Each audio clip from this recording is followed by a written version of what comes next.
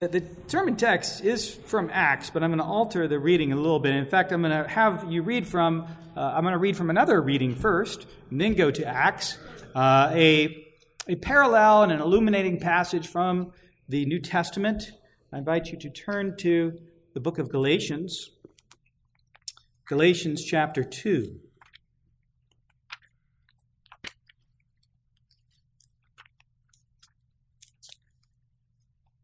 Galatians chapter 2, and when we go back to Acts, I'll only be reading the first 12 verses, but now I'd like to read verses 1 through 16 of Galatians 2. And really, what we have here illuminates the kind of controversy that we are seeing in Acts chapter 15. We read this beginning in verse 1 of Galatians 2. Then after 14 years, I went up again to Jerusalem with Barnabas, taking Titus along with me. I went up because of a revelation set before them, though privately before those who seemed influential, the gospel that I proclaim among the Gentiles, in order to make sure that I was not running or had not run in vain. But even Titus, who was with me, was not forced to be circumcised, though he was a Greek, yet because of false brothers secretly brought in, who slipped in to spy out our freedom that we have in Christ Jesus, so that they might bring us into slavery. To them we did not yield in submission even for a moment, so that the truth of the gospel might be preserved for you. From those who seemed to be influential, what they were makes no difference to me. God shows no partiality. Those, I say, who seemed influential added nothing to me. On the contrary, when they saw that I had been entrusted with the gospel to the uncircumcised, just as Peter had been entrusted with the gospel to the circumcised, for he who worked through Peter for his apostolic ministry to the circumcised worked also through me for mine to the Gentiles. And when James and Cephas and John, who seemed to be pillars, perceived the grace that was given to me, they gave the right hand of fellowship to Barnabas and me, that we should go to the Gentiles and they be circumcised. Only they asked us to remember the poor, the very thing I was eager to do. But when Cephas came to Antioch, I opposed him to his face, because he stood condemned. For before certain men came from James, he was eating with the Gentiles. But when they came, he drew back and separated himself, fearing the circumcision party. And the rest of the Jews acted hypocritically along with him, so that even Barnabas was led astray by their hypocrisy. But when I saw that their conduct was not in step with the truth of the gospel, I said to Cephas before them all, if you, though a Jew, live like a Gentile and not like a Jew, how can you force the Gentiles to live like Jews?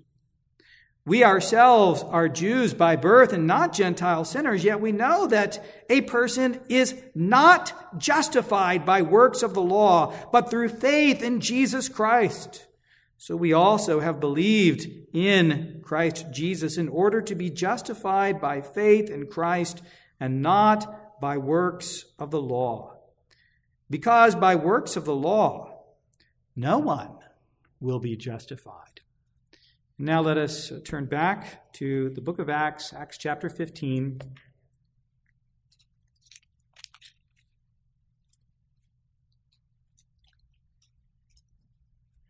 And I'm going to focus this morning on verses 1 through 12. There's a lot here. We'll be getting to a number of other matters next week in the Jerusalem Council, but today we're going to focus on verses 1 through 12. But some men came down from Judea and were teaching the brothers, unless you are circumcised according to the custom of Moses, you cannot be saved. And after Paul and Barnabas had no small dissension and debate with them, Paul and Barnabas and some of the others were appointed to go up to Jerusalem to the apostles and the elders about this question. So being sent on their way by the church, they passed through both Phoenicia and Samaria, describing in detail the conversion of the Gentiles, and brought great joy to all the brothers. When they came to Jerusalem, they were welcomed by the church and the apostles and the elders, and they declared all that God had done with them. But some believers who belonged to the party of the Pharisees rose up and said, "It is necessary to circumcise them and to order them to keep the law of Moses." The apostles and the elders were gathered together to consider this matter, and after there had been much debate, Peter stood up and said to them, "Brothers, you know that in the early days God made a choice among you, that by my mouth the Gentiles should hear the word of the gospel and believe. And God, who knows the heart, bore witness to them by giving them the Holy Spirit, just as he did to us. And he made no distinction between us and them, having cleansed their hearts by faith. Now, therefore, why are you putting God to the test by placing a yoke on the neck of the disciples that neither our fathers nor we have been able to bear? But we believe that we will be saved through the grace of the Lord Jesus, just as they will." And all the assembly fell silent, and they listened to Barnabas and Paul as they related what signs and wonders God had done through them among the Gentiles. Let's ask God's blessing on his word. Almighty God, illuminate your word now. Help your servant to bring words which are faithful and true, and by the one who is faithful and true, even Jesus Christ. Speak to your people. Build them up in the faith once for all delivered to the saints. Build them up in Jesus Christ, who is the only Savior under heaven, whereby those who look to him may be saved. Lord, be with us now. Feed us on Christ. We ask these things in his name. Amen. Well, you perhaps have noticed it even as I read through Galatians 2 and read here from Acts chapter 15. We've been working our way through Acts. Really, we closed chapter 14. We're halfway through, right? There's 28 chapters. We're halfway through. And the halfway mark really does mark something quite different. Something new is afoot. Something we've not seen so far, though we have seen hints of the problem. What is it?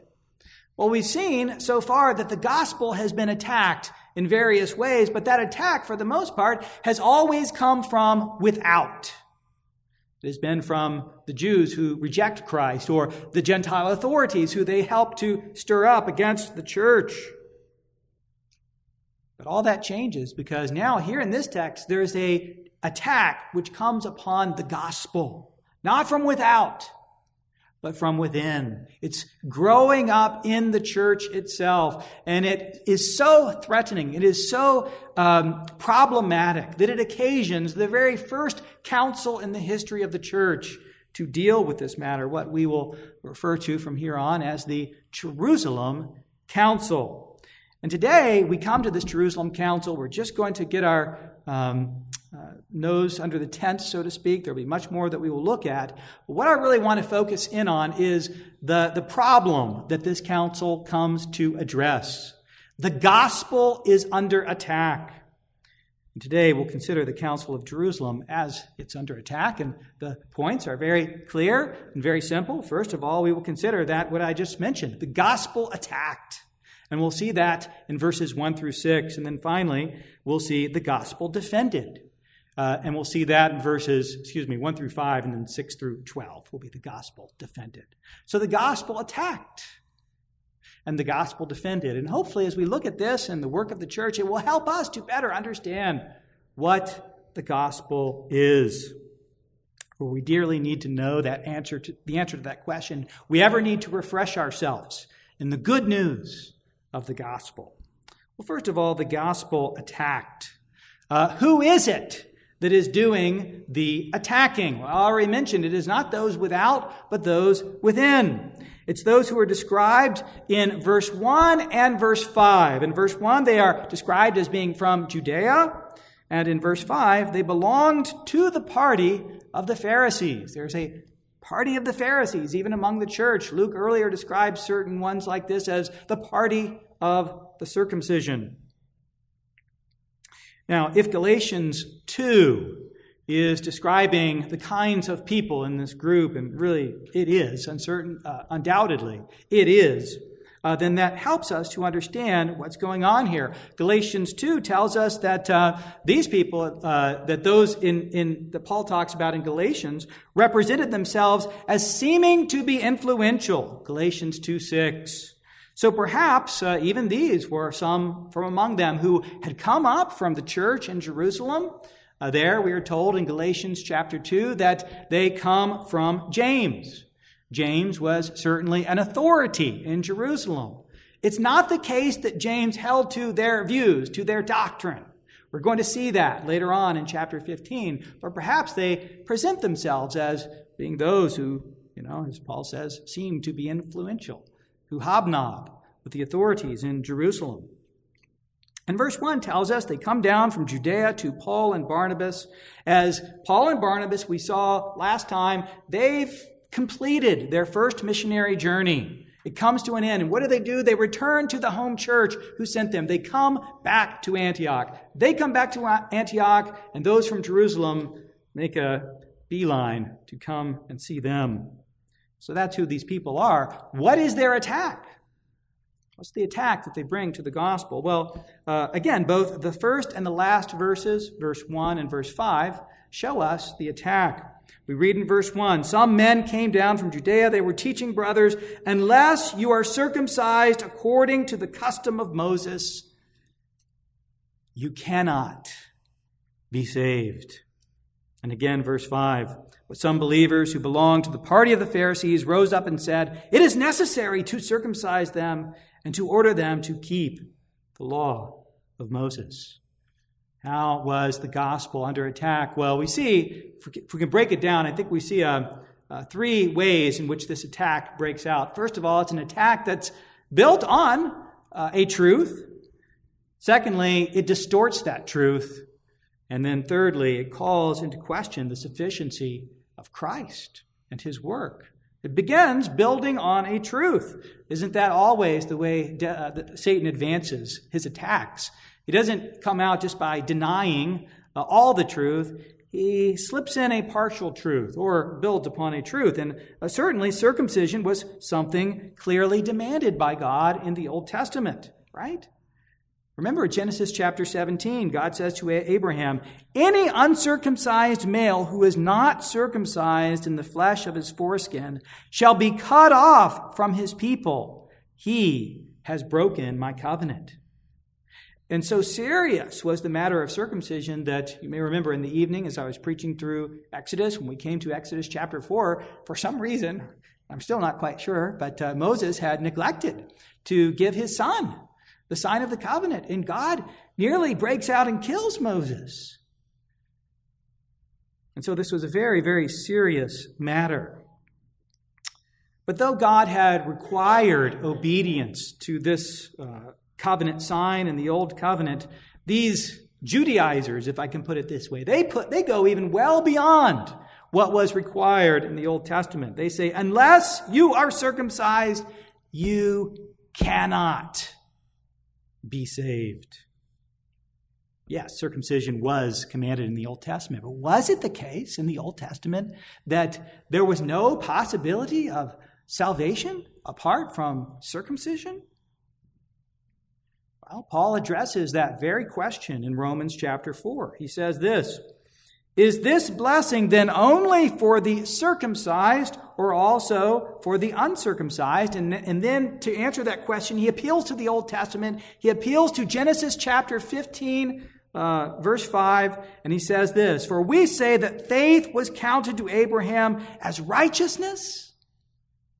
And then he goes on to say, "How then was it counted to him? Was it before or after he had been circumcised?" It was not after, but before he was circumcised. Yes, circumcision was required. It was a sign of God's covenant. But even under the old covenant, circumcision, if I can put it this way, was not the conduit for God's grace. I use that word particularly because we might think of ourselves as Protestants, as heirs of the teaching of the Reformation.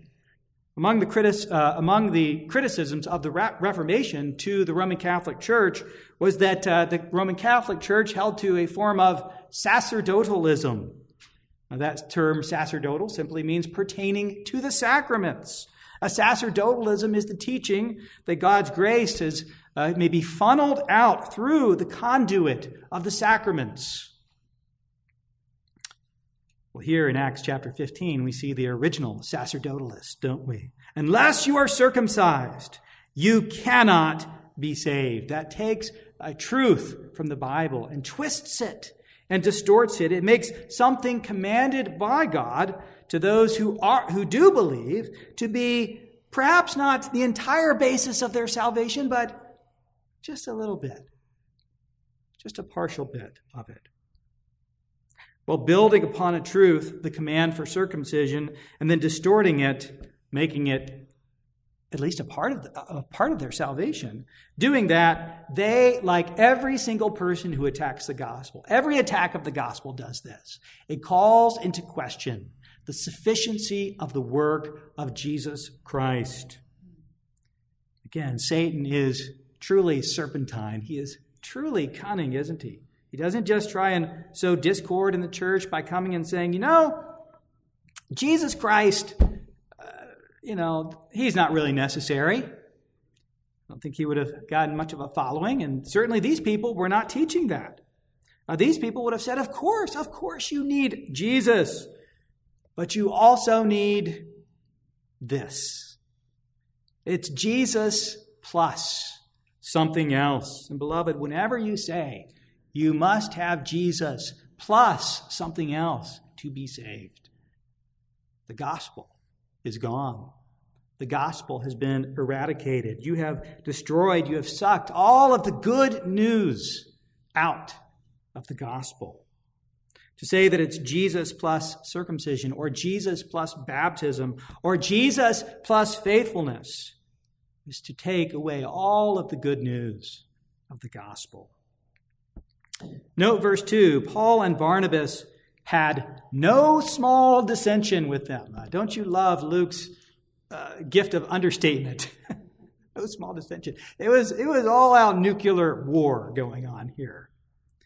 And so there's a huge controversy between these two parties. Those who we see who have attacked the gospel, first building upon a truth, distorting it, and calling into question the sufficiency of the work of Jesus Christ. How is that going to be settled? Well, verse 2, Paul and Barnabas and the others are appointed by a local church to go up to a broader gathering of the church in Jerusalem.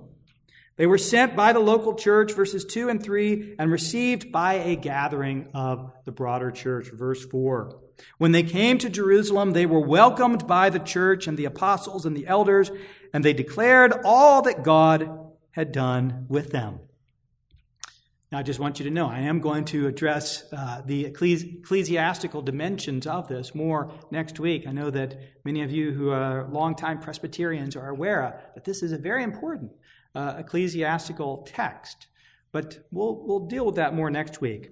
I want us to see the problem that occasioned this ecclesiastical gathering. And so we've seen the gospel attacked. Now let's look at verses 6 through 12 and see the gospel defended. We read this beginning in verse 6. The apostles and the elders were gathered together to consider this matter, and after there had been much debate. Now we just heard that there was not a small dissension between Paul and Barnabas and these folks, but now there's more debate. Right? Now it's not just a debate of warring parties. There's debate at this gathering, at the meeting of the council. There is much debate. The primary concern of the first church council is to do this: to gather and to debate the gospel. Really, that's it. The first church council gathers and debates and declares what is the gospel. And if there is anything which should be taking place at church gatherings, at presbytery and synod meetings, it is defining and defending the gospel. I believe that is what we do in our church. If you come to a presbytery meeting, sometimes people will say, what do you do at these presbytery meetings? Well, maybe read Acts chapter 15. Really, it's not exactly the same, but it's of the same cloth. There, as we examine those who would seek to go to the gospel ministry, as we do the work of Christian education, and sometimes, unfortunately, as we adjudicate charges brought against those who may in some way be denying the gospel, we do the very same thing that is happening here in Acts chapter 15. So the context of this defense of the gospel, it's not just individual Christians defending the gospel. Yes, you as an individual Christian need to defend the gospel. But the church also has to stand up and defend the gospel. And that is what is going on here. Again, we read in verse 6 that there was much debate. And Luke then gives us, not all, if there was much, we would have much written. We don't have much, but we have a portion, we have a summary of this great debate that took place. And really, Luke gives us two voices. He gives us the voice of Peter on the one hand, and he gives us the voices of Paul and Barnabas on the other hand. Now, there are other voices, but in our text, verses 1 through 12, just these two, Peter and then Paul and Barnabas. So let's look at these. Concerning Peter, we read in verse 7, Peter stood up and said to them, Brothers, you know that in the early days God made a choice among you that by my mouth the Gentiles should hear the word of the gospel and believe. Now, what do those words recollect? Do you remember? In the early days. It's so hard as you're reading the book of Acts. It just seems like one event follows another. There's a lot of time going on between these things. And so this would look back to what happened in Acts chapter 10, when God sent Peter to the home of this Gentile, to the home of Cornelius. Peter learned, or he should have learned, for it seems in Galatians 2 that somehow he later forgot it, but now he's remembering. He learned in Acts chapter 10 that God granted him the privilege of declaring the gospel to this Gentile household, to Cornelius and those who were with him. And you will remember as I preached through Acts chapter 10 that the big barrier between Jews and Gentiles at that time, it wasn't that the Gentiles didn't have faith. That wasn't the big barrier, was it? We saw there were various God-fearers who were trusting in the God of Israel. They had faith. Yet even as these Gentile God-fearers had faith, they could not come close to Jews. Why? Because there was still, using the language of Ephesians 2, there was still a dividing wall of hostility. There was these ethnic boundaries. There was circumcision and the ceremonial law. And as we read Peter's account here in Acts chapter 15, we see that Peter testifies to the fact that at the home of Cornelius, he saw God breaking down the dividing wall of hostility. Look at verse 8. God who knows the heart bore witness to them by giving them the Holy Spirit, just as he did to us. Who was the them that the Holy Spirit was given to? Cornelius and his household. Acts 10:44 reads this way. While Peter was still saying these things, the Holy Spirit fell on all who heard the word. The Holy Spirit fell on Cornelius and his household. Now, you and I may be so accustomed to reading, to having the life that we have in Jesus Christ.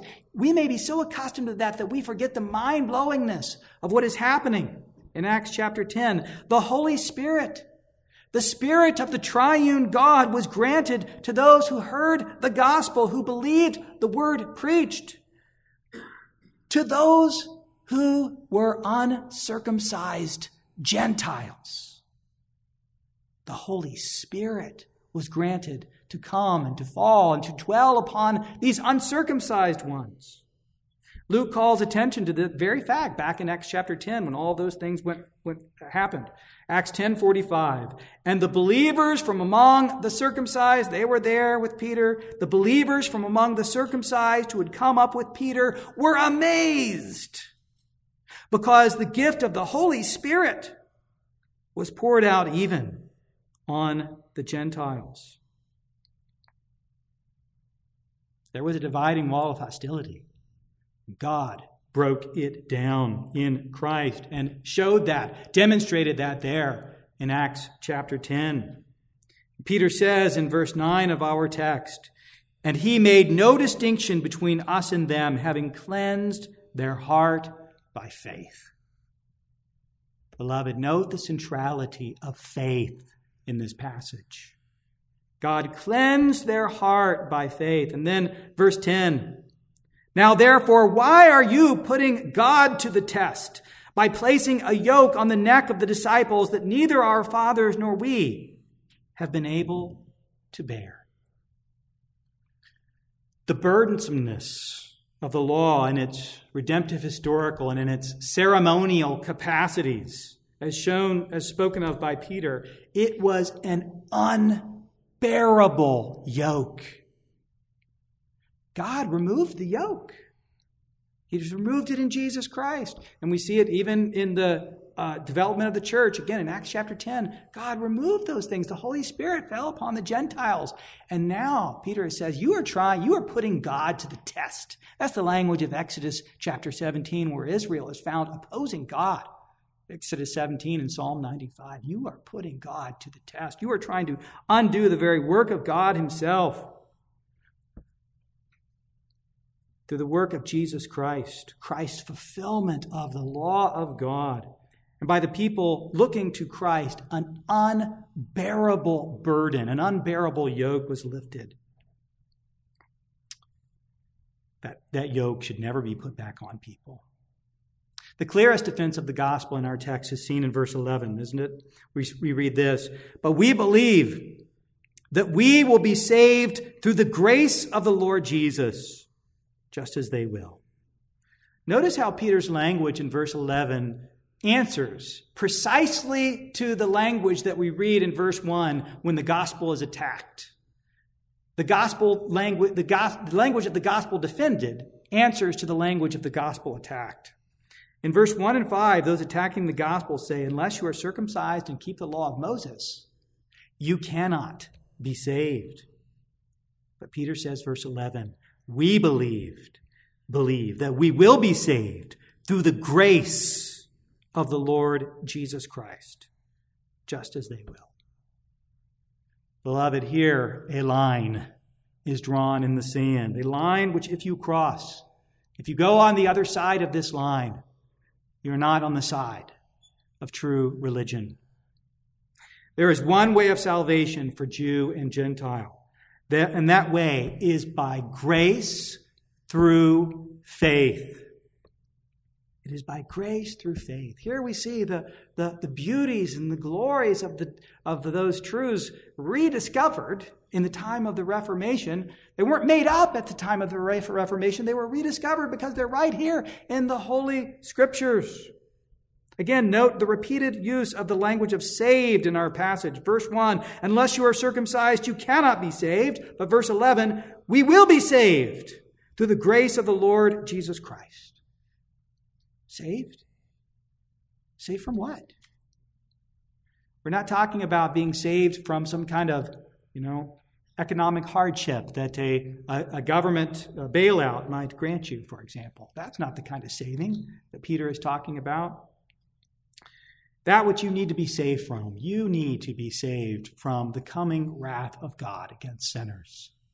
That is what Paul speaks of in Acts chapter 17. He says this, "God commands all people everywhere to repent, because he has fixed a day on which he will judge the world in righteousness by a man whom he has appointed." Who is that man? It is the God-man, Jesus Christ. How can you be saved from the perfectly righteous judgment of God on that day when the one who God raised from the dead will be seated as the one who judges the entire world? How can you be saved on that day? Peter says, we believe we will be saved through the grace of the Lord Jesus, just as they will. There's only one way. It's not away from Jesus Christ. It's not Christ plus something.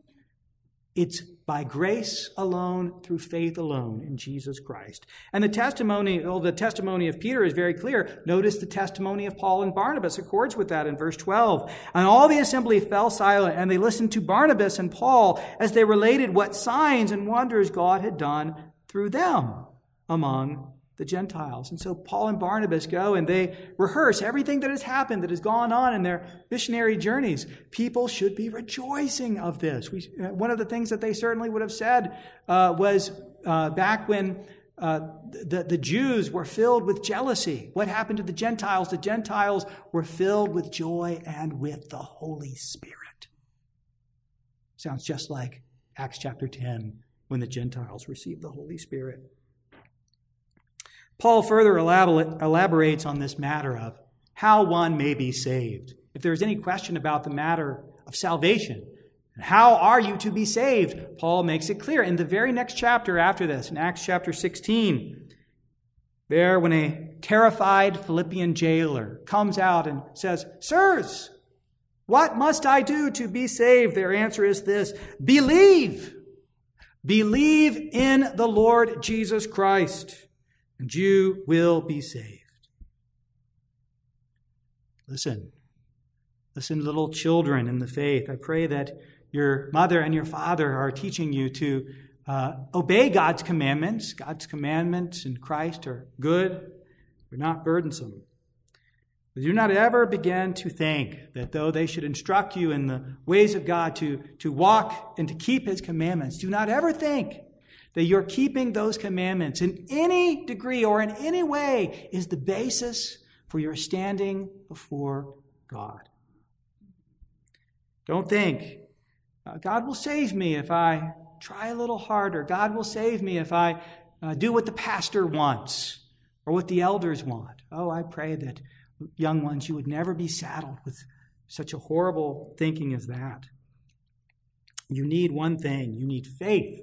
Faith in Jesus Christ, who He is and what He has done for you. And parents, make sure that as you teach these little ones, yes, you do want to teach them to keep God's commands, but you want to always be very sure that there is never any misunderstanding that creeps in, that they should think, well, but God only loves me or will love me or accept me and will save me if I just am good enough or keep God's commands well enough. Do not let that creep into their thinking. Work very hard to deliver them from such a misunderstanding, because that's natural to the human heart. We have to work to deliver people from such misunderstandings, and if they are not, they will drown in despair. Do you believe this gospel which Peter and Paul and Barnabas declare in our passage? Do you believe it? Are you actively trusting in Christ and in Christ alone for your salvation? Again, this is not just about a controversy which went on a long time ago and is of no relevance. It is of absolute relevance for you and me today. Can you say with the hymn writer, "Not the labors of my hands can fulfill thy law's demands. Could my zeal no respite know? Could my tears forever flow? All for sin could not atone. Thou must save, and thou alone." How can you be saved? Will it be through faithful church attendance, through helping the poor and the needy, by reading your Bible enough or praying enough? All of those are good things, of course. But they do not contribute in one little bit to your salvation. If you have found peace with God that comes by a salvation which is by grace alone, through faith alone, if you have justification by looking to Christ alone in faith alone, if that is true of you, let that sink into your soul and comfort you, deeply comfort you. There are those in this church who are undergoing deep trials right now, trials in their own life, in the lives of those whom they love. Trials of health, trials of God's provision for them. You need this gospel to comfort you. You need this to be a balm for your soul. Again, I quoted a hymn a moment ago. Let me quote one more. Though Satan should buffet, though trials should come, let this blessed assurance control that Christ has regarded my helpless estate, and he has shed his own blood for my soul. It is well. It is well with my soul. My sin, oh, the bliss of this glorious thought, my sin not in part but the whole, is nailed to the cross, and I bear it no more. Praise the Lord. Praise the Lord, oh my soul. It is well. It is well with my soul. When every comfort, when every hope of this world is stripped from you, there is one thing that will not fail you. And one day, the hopes and the comforts of this world will be stripped from every single one of us. The one thing that will not fail is the grace of God found in Christ. Look to the one who was delivered over for your trespasses and who was raised for your justification. That is the gospel of grace spoken of in this passage. Christ was delivered over for your trespasses. He was raised for your justification. Look to him, beloved. Look to him and believe, and have that blessed assurance which controls, the hymn writer speaks of, that Christ has regarded your helpless estate and shed his own blood for your soul. That is the gospel. The gospel was attacked, and the gospel is defended. The gospel is a gospel of pure grace, and we dare not saddle it with one thing that we must do. It is all of grace, or there is no gospel at all. Let's pray.